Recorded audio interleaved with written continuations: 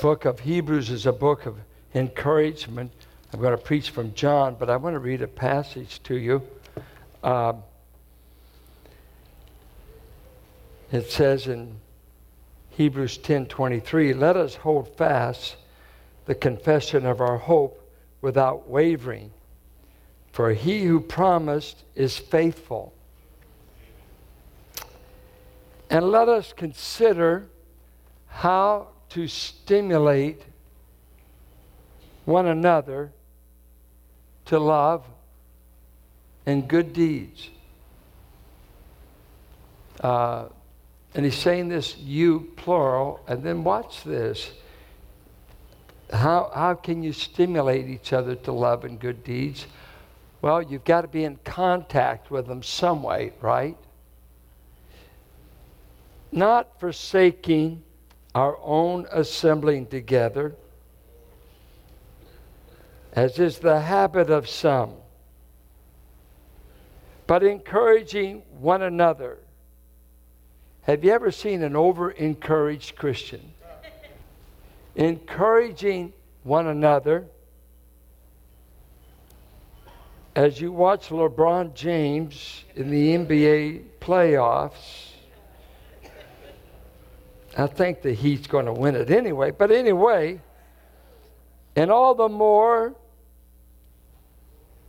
as you see the day drawing near. Some of you can't be stimulated because you don't get around the folks that can stimulate you. We corporately meet to stimulate each other by song, by testimony, by the word, hopefully by interacting with one another. And as the day of Christ gets closer, as we live in the day of demonic spirits and demonic oppression of everything that promotes Christ, we'll meet tonight. And this young man over here, Matt Nicosia, it's our first time to have Matt preach to the church. He's taught on many different levels, heads our men's ministry, and one of our deacons. And I think we'll find out what all God's going to do with him as a preacher. But he loves the Lord. He's on a job. He'll be working 5 days this week, driving to Santa Rosa, raising 3 kids, paying bills, getting up as early as you, and he's going to preach tonight. And it'd be wonderful if you'd come, first of all, to support Jesus, support the saints that need to be stimulated. Might be an encouragement to a man. An empty building, nothing will drain you any more than an empty building. You know, it's kind of draining today, breaking back preaching after last week, because first service is maybe 50%, maybe. But last week it was full, right? But we can't feed you every week. Feed you the Word. Deborah and I have tried to figure out how we can go one service all through the summer, because we love, it's a different kind of meeting. There's an excitement. And so many of you are so faithful to come out at night. I encourage you to come. It might be radical Christianity for you because you never grew up with folks that maybe think it could be good all day, but it can't. And I think we need the stimulation. If you want it, if you want to be encouraged, if you want to be stimulated, I encourage you to come. And there's a little thing we do that you might call a rabbit's foot, and that would mean you have no idea. We actually break bread and celebrate the Lord's Supper. And if there's baptisms, we would do it. There's none tonight. But we encourage you to come and see me after the service and tell me, listen to me, I want you to meet me after the service if you come, and you normally don't, and tell me whether it was a waste of your time or if it was profitable. Just see me after the service, okay? And I'll have some bodyguards with me if you're feisty. Turn to John 13. Jesus is in the upper room. He's there to show the full extent of his love. That's exactly what he said in verse 1. And in showing that love, he does something that is radical, something we could never expect God to do. And that is, he strips his outer garment and he takes on the apron or the cloak of a servant, a household slave, and he begins to wash the feet of his followers. It's a humiliating thing. No Jew would ever ask another Jew to wash his feet. It was beneath them. They hired slaves to do that. But Christ, in showing his love, lays aside any exterior, I'm better than you, above you, and he's God, and takes the role of a servant, washes the feet of dirty men, failing men, and the men have come into the room competing and seeing who's the greatest. There's no love lost between the disciples. Up to now, I don't know that you could say they love one another. They compete with one another, but I don't know that you could say they love one another. Maybe they love Christ. I'm not sure yet. I know at the end of this book, Jesus asked Peter a question. Do you love me? It's amazing how you can hang out with Christ and maybe not be in love with him yet.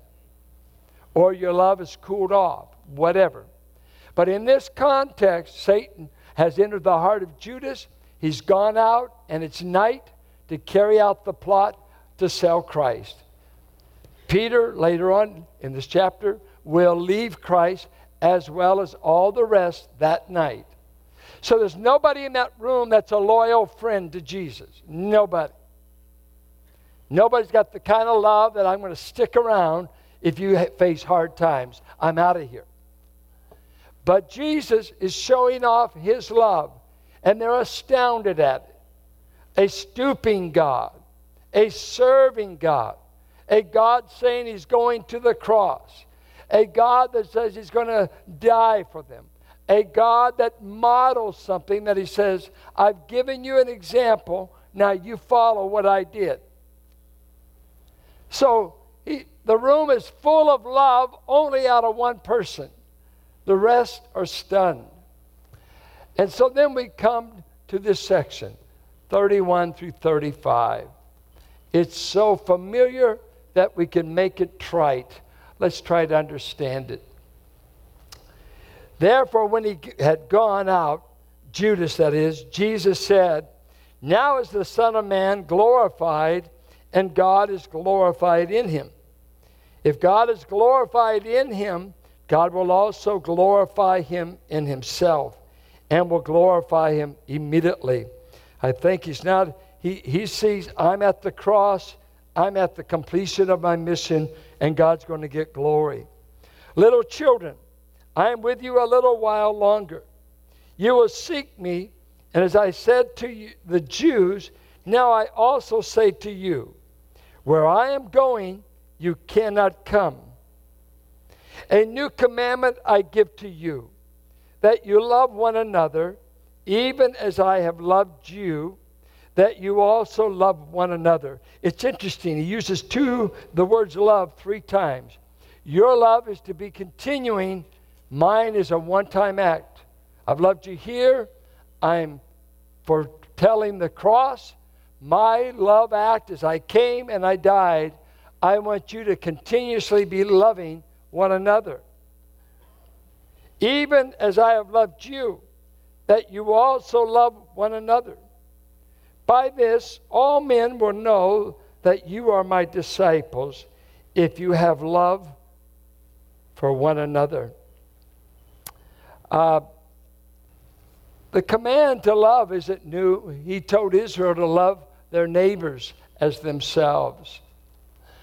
But that was national and ethnic love. And Jews became known as haters of the Gentiles and struggled with loving even their own people. And as Jesus illustrated in the parable of the Good Samaritan. And so they had that command. They had the command to love God with all their heart in Deuteronomy 6. We've got the command to love our wife as Christ loved the church in Ephesians. But this command, what's new about it? What's new about it? And I'm going to lift out 5 things about the new command that I see as new territory brand new in every way. But let me first of all give you just a little intro to this concept of love. Love is an ambiguous word. If I use it this way, you'll understand. Kid comes in from playing outside. Mom, could I have a peanut butter sandwich? I love peanut butter, and I love you too. Baby, I love you. Don't get pregnant on me. Don't get sick on me. And don't get ugly. Because I'm out of here. Was that love or lust? Lust, I want to use you for my own purposes without any commitment to you. No contract here. Whereas, different kinds of love. We don't have any words in English language to differentiate the shades of, Lord, I love you. I love my wife. I love my dog. I mean, it goes on, and every time in the context you're saying, I wonder what the word love means in their mind. I hope the love for God isn't equal to the love for a dog. Well, the Greeks had 4 different words. They had the word eros, storge, phileo, and agape. The word eros was a word that was based upon externals, the physical. So it became used of erotic love, sexual, physical love. But its basic concept was on what pleases the eye, the external. And Aristotle said it begins with the eye. It's associated with desires and passions. And so, wow, I love that chick. I love that car. And you might be just saying, I love the external. I love the figure. I love the beauty of the car, the girl, whatever. And so it was used of the external. Meant nothing beyond that.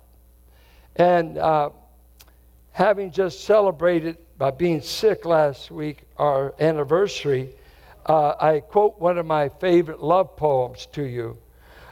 John's girl is rich and haughty. My girl is poor as clay. John's girl is young and pretty. Mine looks like a bale of hay. John's girl is smart and clever. My girl is dumb but good. But would I trade my girl for John's girl? You bet your life I would. See, that's erotic love. That's external. If I can get a better deal, honey, I'm out of here. And if you're better looking, you got more money, you got more brains, with a body like mine and the kind of thing you're getting, I got to go where the getting is good. So I'm out of here. See you later. That's erotic love, physical, externals.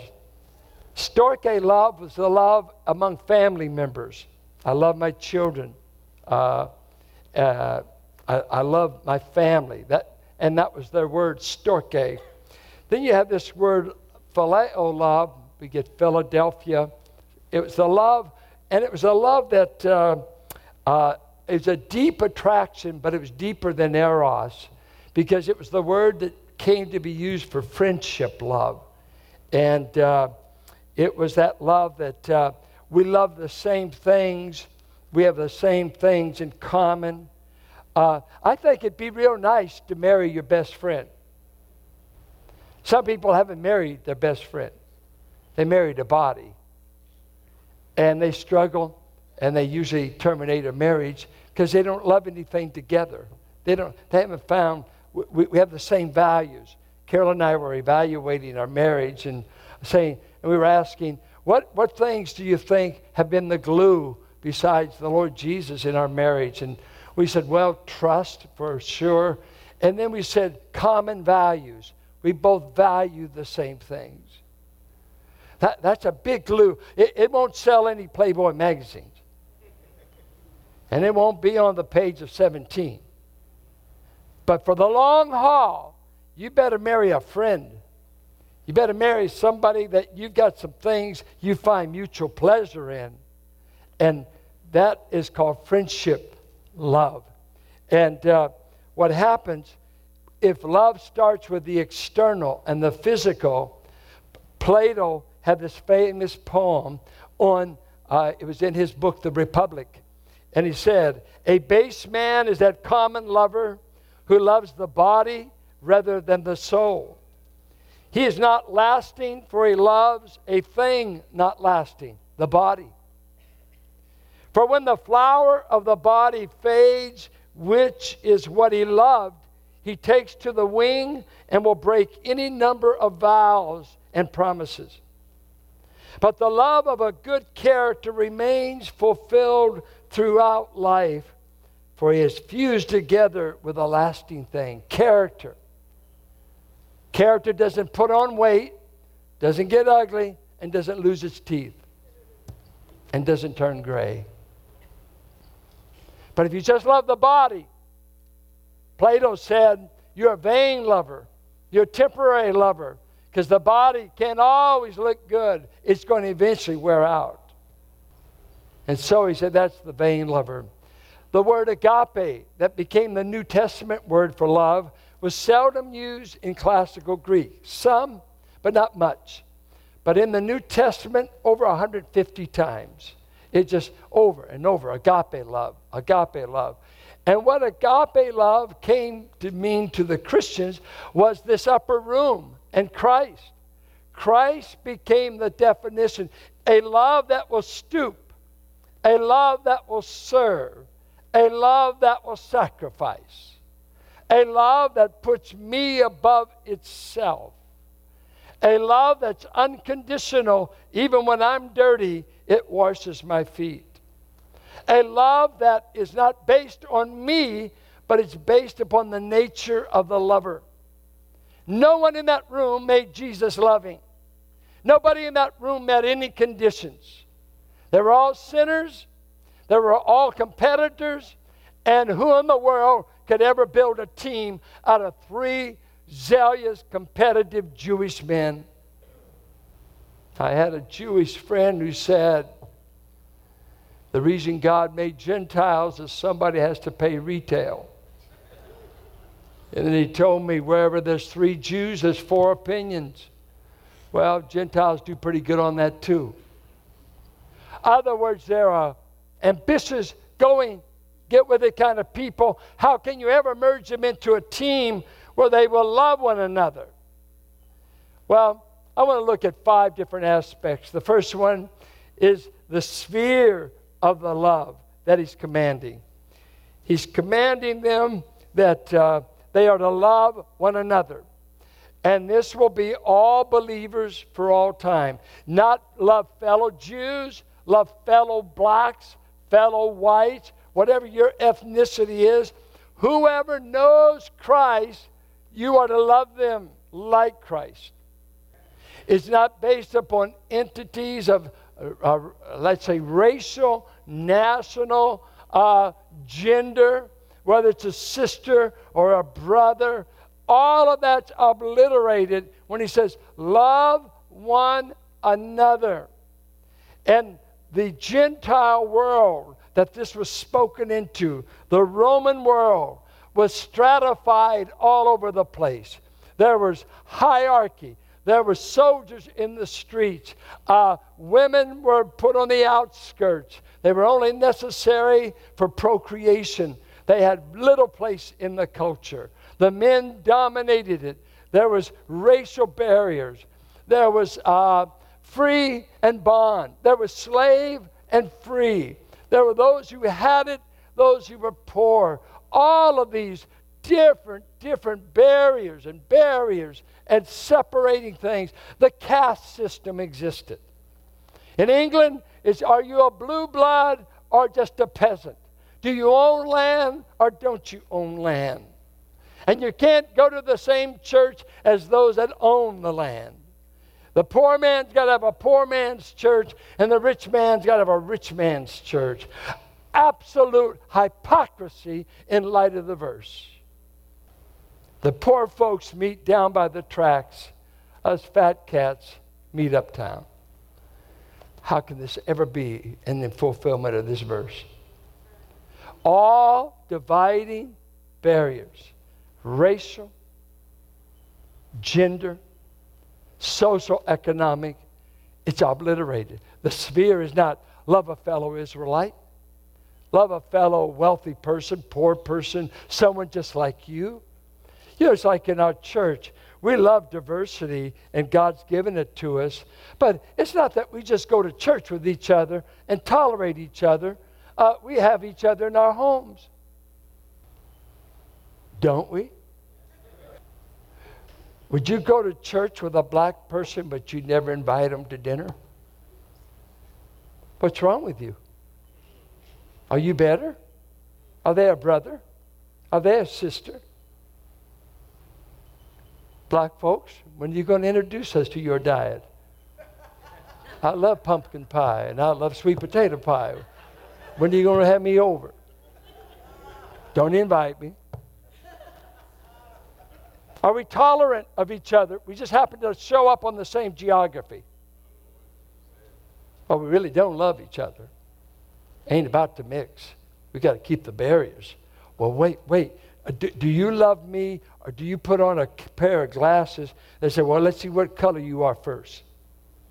Or what gender are you first? Are you wealthy, not wealthy? Wait. Are you a Republican? That's real important. You've got to know what political party they are. I was in North Dallas, and I was with some guys. They could not believe you could be born again and not be Republican. And there was one union man there, John Pugh, who happened to be a Democrat. And I said, you know what? I believe you're going to heaven. That was radical. Nearly caused a revolution. The sphere is, you shall love one another. And I must say this, I haven't been to every country, but I've been to India.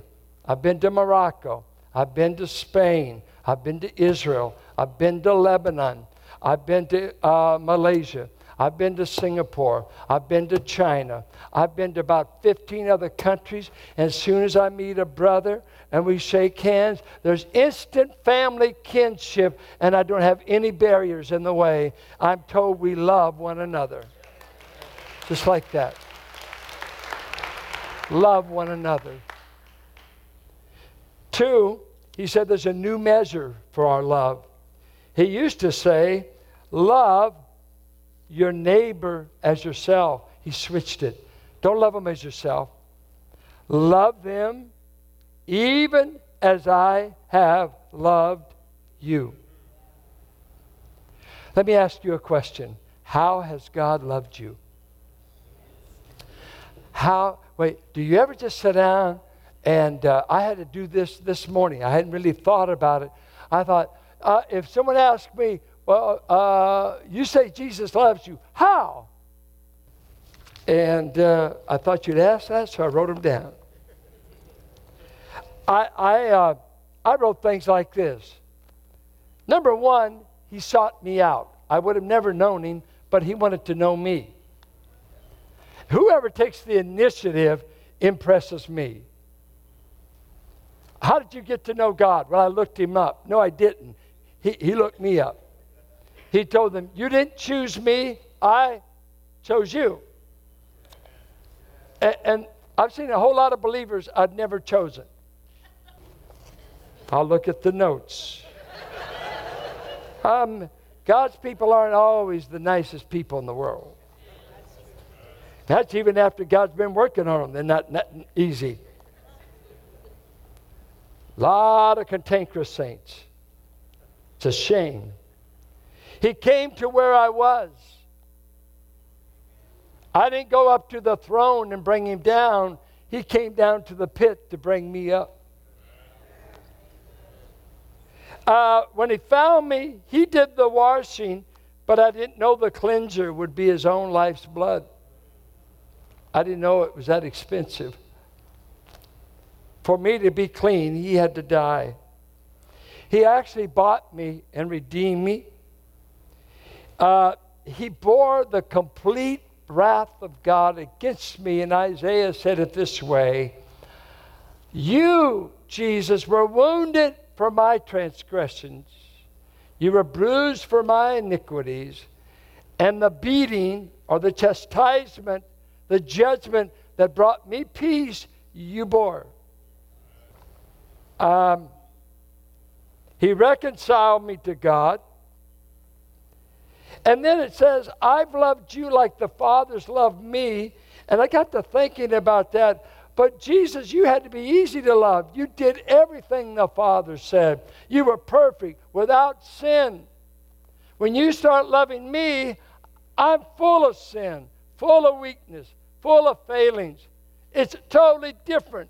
God loves something perfect. You're willing to love me just like your Father loved you. He says that in chapter 15. Now you're going to love something imperfect. Big difference. And he said, I'll tell you how I'll do it.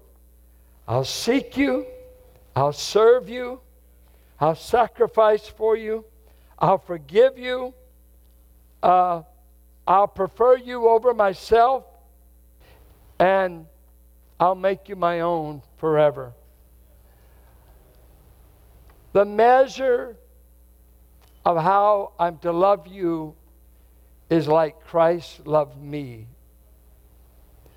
Have you ever seen believers that struggle to forgive? Just can't forgive her. I call them the touchy saints sometimes. Always touchy. Always getting hurt. Touchy. You know, they had those two people in the Philippian churches. Odious and soon touchy. Chapter 4. Always being offended by something. Church not friendly enough. Didn't do it. I had one of our elders tell me about a Bible study he has, and the person don't even go to church anymore, but came to the study and started telling the group, you don't love like you ought to. You don't love me like you should. And you do. And love as I have loved you. Take the initiative. Serve. Stoop. Humble yourself. And when you're dealing with fellow sinners who go to the body of Christ, you'll have to forgive a lot, forbear a lot, bear a lot. Because, see, God put you in a family of sinners just like you. And there's some days you can't hardly stand you. But you want us to stand you. Love people in the body of Christ, believers.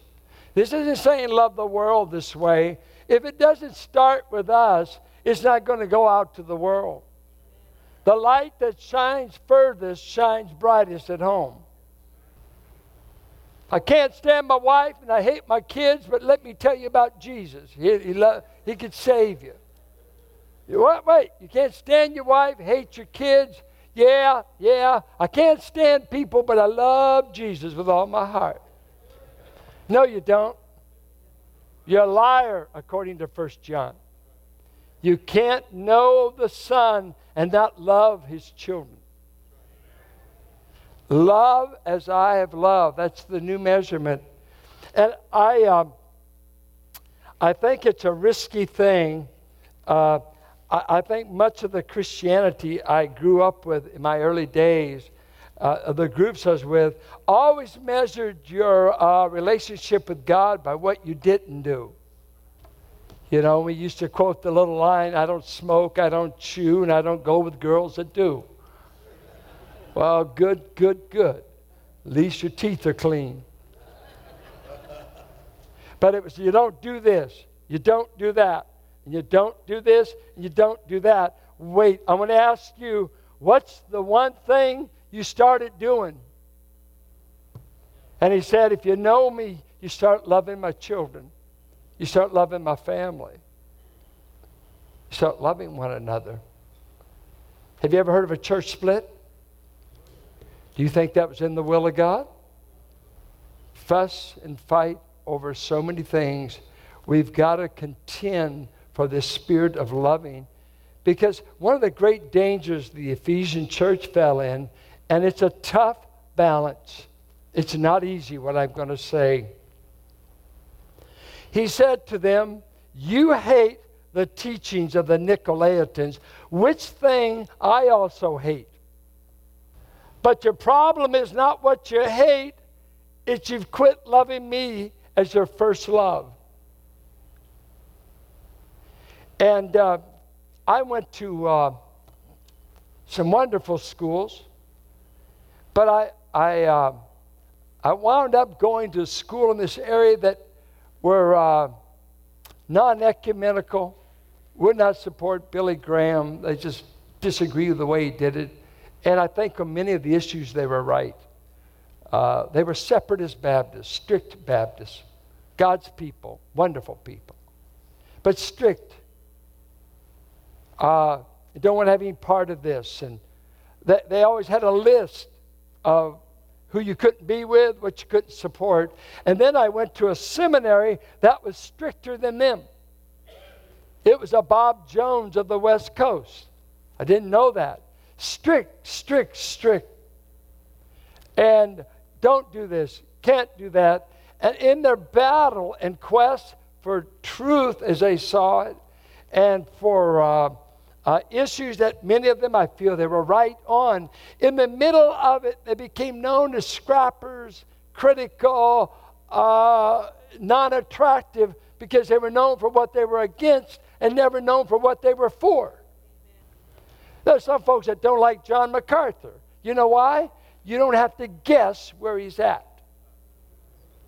And in the day of fluff, and I think I have an opinion, he gets up, boom. That's what it says. Well, you could have said it with more love. Truth doesn't need love. It just needs to be said. Truth in love. Put the truth before the love. Ephesians 4. Don't tell me a lie in the name of love. You don't love me, honey, when you're lying to me. Love tells the truth. It's too deep for some of you. That's okay. I want the truth. Don't lie to me in the name of love. Tell me the truth. And so people will hear him say, where's the love? What does the love say? Where's the truth? And we're in a day when we fight error, when we want to defend ourselves against falsehood and bad doctrines and bad teachings, and God knows everything's blowing through the church now, and some of you don't have enough discernment to know what's right and what's wrong. Well, leaders don't have that luxury. We got to stand up. What is the truth? Declare it with conviction. Preach the word without apology. But in that, the battle is while you're telling the truth, be loving the people.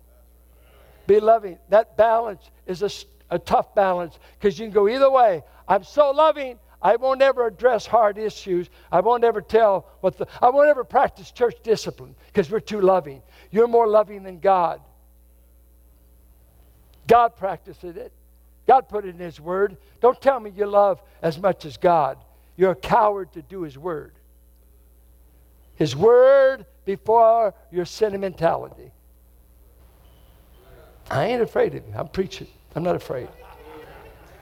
I feel as bold as a lion when I'm telling you the truth.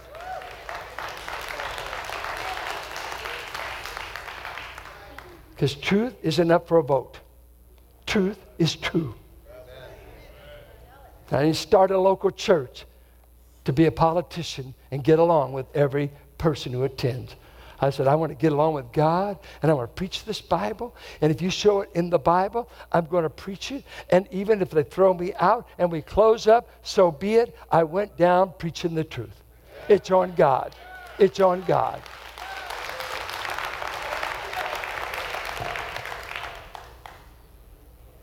So the measurement is Christ. I'll say two things. We don't have time to develop them. Two things required to do the new commandment is the new birth. 1 John 4:7-11. He said, unless you've been born of God, you can't love like God loves. So we know the new commandment requires a new birth, because it's not in man to love. And we have to have a new nature. God's got to do a work in our heart. because we're self-centered and for me by nature. But a part of the new nature and the new birth in us is it makes us love those in the family. I'd say the fourth thing, and I don't have time to develop it, is it requires a new power. The men in the room didn't have the power to obey the command, so they had to wait in the upper room until the Spirit came. And so you see Galatians 5, walk in the Spirit, and the first thing we'll see is you will love, have joy, have peace. We are Spirit-animated people, Spirit-empowered people, and the first obvious evidence of that power ought to be the way we love. The way we love. Not what gift we have, not all the power we claim. You need the power of God to love people because they're not lovely all the time. They're not lovely all the time. Even your kids. That's what Deborah was saying. I need the love of God just to love my kids. Well, you need the Spirit of God, according to Ephesians, just to love your wife. And she could be the best woman in town. But the problem's not with her. The problem's with you. You didn't say she did anything to fail. So you need the Spirit-filled life just to love your wife like Christ loves the church. You could smooch on her and tell her to fix you a meal, but you haven't loved her like Christ yet. Any pagan likes to kiss. Are you willing to stoop? Are you willing to serve? Are you willing to sacrifice? That's all right. Go ahead and go Presbyterian. Be quiet. I don't care. Amens get weak on this because you're under conviction. Verse 35, by this all men will know that you are my disciples because you will be Baptists. Oh, you'll be Presbyterian at least. Pentecostal. Oh, I don't know that they know God. Oh, you know what? Mm-hmm. Did he say you look for labels? Who will you love? And he said, I'm going to give the world a credential to evaluate every Christian fellowship. And it will be the credential of an observable love. If they can't find that, they have no right to call us Christians. That's what Jesus said. Look, by this, all men would know that you are my disciples if you have love for one another. Now, wait a minute. Aren't unsaved men blind? Aren't unsaved men not moved by the gospel? Absolutely. They can't see truth. They don't know if you're a Calvinist or an Arminian. They care less. They don't know if you're a pre-trib, post-trib, or mixed-up trib. They don't know what your position is. He said, I'm going to tell you, world, judge my people. And the first thing you look for is not where they are theologically, and that's what you look for church for. You know what? I've been with some churches that cut it straight that I don't want to attend. They're as cold as a refrigerator, and they're dead right. And I don't want to be in a cemetery. I want to be where I can sense like I'm being loved. I want to be loved. Now, some of you don't. Because you got all your needs met. Just give me a sermon, and my biggest criteria is get me out on time. Francis Schaeffer wrote a book, The Church Before the Watching World. And he had a chapter called The Marks of a Christian. And he said 2 things a watching world must see in the church. 1 is an observable love, and 2, an observable purity. That if we don't take doctrine and theology serious, we will go into liberalism, deny the deity of Christ, the inspiration of Scriptures, and they must see that we are contenders for the truth. We will not sell out truth. We must see purity in the church, and that's why they must see discipline. But they must see an observable love. They don't need the Holy Spirit to see this. They don't even need to own a Bible. They just come and say, what makes you guys act this way with one another? Say, you act a little weird. You say, you mean we act like we love each other? Yeah, I'm not used to that. I'll give you a few illustrations. I've told the story before about an Edwin who works as a teamster, works with some rough men, some rough places, and gets around some very rough circumstances. I remember one time he came, whatever context it was, I greeted him, I think I hugged him, and at first in the hug, he kind of was a little reserved, kind of like Mark, but we're chilling him out. And so he just kind of, he was a little, and he just kind of, wait, Pastor, wait. I said, what's going on? He said, you got to let me transition. I've been with whoremongers, druggies, pornographers, thieves, and guys that want to beat me up any day on the dock. That's just the environment. I want my job. And then I come and I see you and you put a hug on me. I'm not quite ready to receive that. I've been defending myself all day. I've been surviving among alligators all day. And now you want to love me. You want to hug me? There's a difference. See, when I come here, nobody wants to hurt me. When I come here, I'm accepted. When I come here, I feel loved. There's nothing like that all week on the job. I had a single woman tell me one time, she said, I find it a delight to go to your church. Nobody's trying to hit on me. I said, what, honey? She said, nobody's trying to hit on me. You go out, and said, some churches I've been to, they try to do that. And of course, if I was out at a singles bar, I mean, it's a one-night stand. Everybody's, I come here. She said, I just feel safe. I feel safe. And I told her, you are. Tell the elders if anybody tries to hit on you, and we will hit on them. We're here to protect. I mean it. If you're a womanizer in this flock, we're going to find you out, and we're going to kick you out unless you repent. You cannot be hitting on our women without us putting up a protest. When I'm having these surgeries, Grant's, my bodyguard in the first service. That's why no one shakes hands with me. They're afraid of him.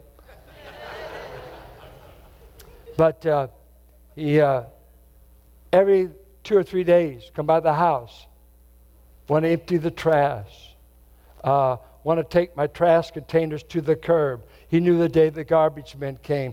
He'd come down. He said, I want to take those out and put them at the curb. And he came so much we thought he was trying to move in. And he said, enough, Grant, enough. See, he's stoical by makeup. He's just cerebral. But he said, I can show you my love.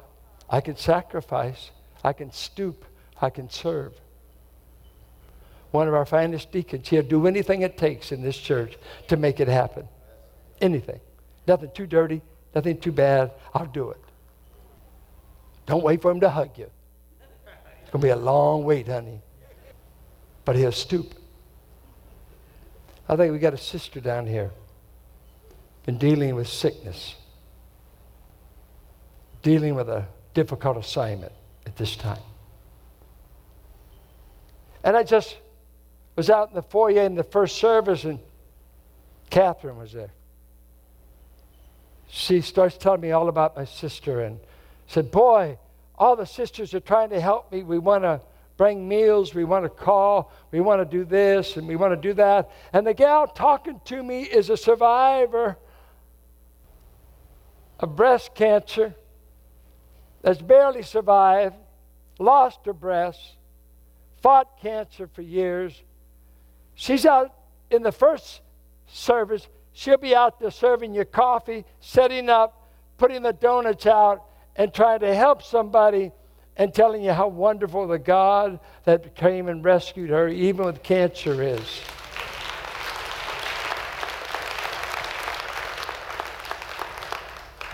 We have no right not to be showing each other love. No right. It doesn't matter what your color, your social status, your gender. This ought to be the safest place in town where you feel the love of God. We would serve, we would help.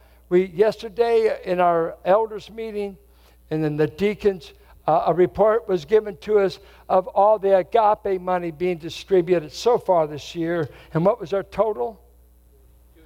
So far, we've given out $42,000, and we're not bragging, but at least our people have had a place to go when they couldn't pay the rent, when they couldn't pay the utilities, when they couldn't buy the food. At least you people, you helped them. You helped them. We don't budget the agape fund. People just put it in there because they want to help. Let me ask you a question. Are you good advertisement for Jesus? Can they see the love of God coming through you? McGee told how he grew up with a widowed mother. His father was killed in a cotton gin accident when he was a boy.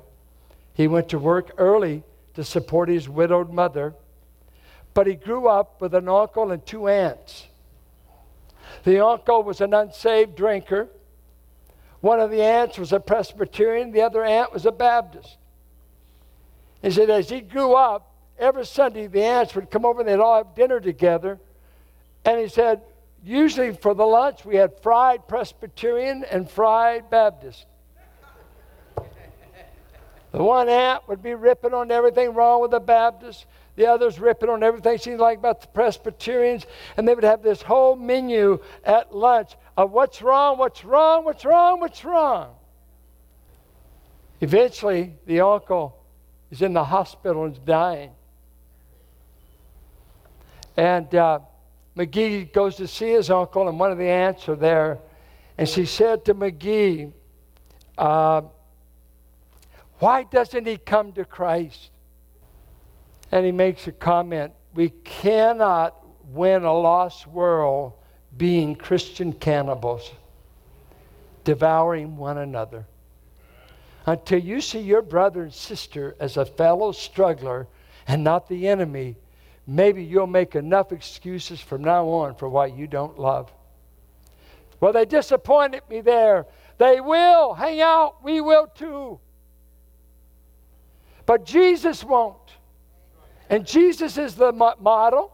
Jesus is the power. Every man in this room is going to disappoint him, and he's going to turn them into leaders of his church, going to give them the Holy Spirit, and it's going to see they're born again because he didn't give up on you just because you failed him. Why do you give up so easy on a brother and sister? They're just human and frail just like you. And do you come to church to find criticism or to find healing among mutually forgiven sinners? And we ought to recognize each other. Hey, did you meet him too? Yeah. Did he forgive you? He sure did. What else? Did he give you the Spirit? He sure did. And I can't stand you. No. I just think of Peter going down to Cornelius' house and here this first Gentile, this Italian boy that's with the Roman legions in Palestine. And Peter gets down there, and as soon as he puts faith in Christ and is baptized, as Peter leaves, says, well, I'm never going to love you, because you're a Gentile. Besides that, you're really bad. You're Italian. Would that have been a wonderful testimony? Or was it the prejudicial, Gentile-hating boy named Peter had been changed? He said, Cornelius, God told me the sheet came down and nothing's unclean. I can have dinner with you. I can have you in my home. We're all too isolated. The reason you don't know folks in this church, you haven't gone out of your way to know them. I've had spells through the years of pastoring. Sometimes I get feeling lonely I tell Carolyn, I feel kind of lonely. I don't feel quite as lonely with 11 grandchildren, but I used to. And I said, man, I just feel melancholic, and I don't feel like I know anyone. And they call them pity parties. And every time, the only cure for it was for me to invite you out. God would say, do something about it. You call. You ask to get together. But what if they accept the invitation? They dirty dishes. It costs to be with people. Or I wouldn't dare want to say, I feel in a slump, and I actually thought I could feel the love of God if I get with you. My cure for being in slumps has never been to judge you on whether you're loving me. It's always come back, are you loving them? God hasn't commanded you to be loved. He's commanded you to love. Did you hear what I said? He hadn't commanded, come down here and stand around and say, boy, it's an unloving church. We've had this through the years. I don't have anyone in mind today, but we've had this, people that personalities like this. And then they'll eventually get to one of the leaders, the church is unfriendly. Have you ever tried to get close to a porcupine? Oh, no. Anybody ever meet Paul Howard? How many of you healing up from meeting him? My brother is living with cancer. He's going to be 79. Living with a battle with health. Nobody's greeted more people at the back door, broke a rib, and hugged you. The Lottie Baudiers came back just because Paul was there to welcome a little boy named Timothy that was married yesterday. My brother was there welcoming. Son, we're glad to have you. Are you the welcome committee in this church or the critic committee? If you're on the critic committee, God's leading you to another church. We can't build a church with critics. You see, we know we're not the best. Did you hear me? We are not the best. I want you to get over that illusion. But we're trying to do our best until we see Him. How are you doing? Are you doing your best?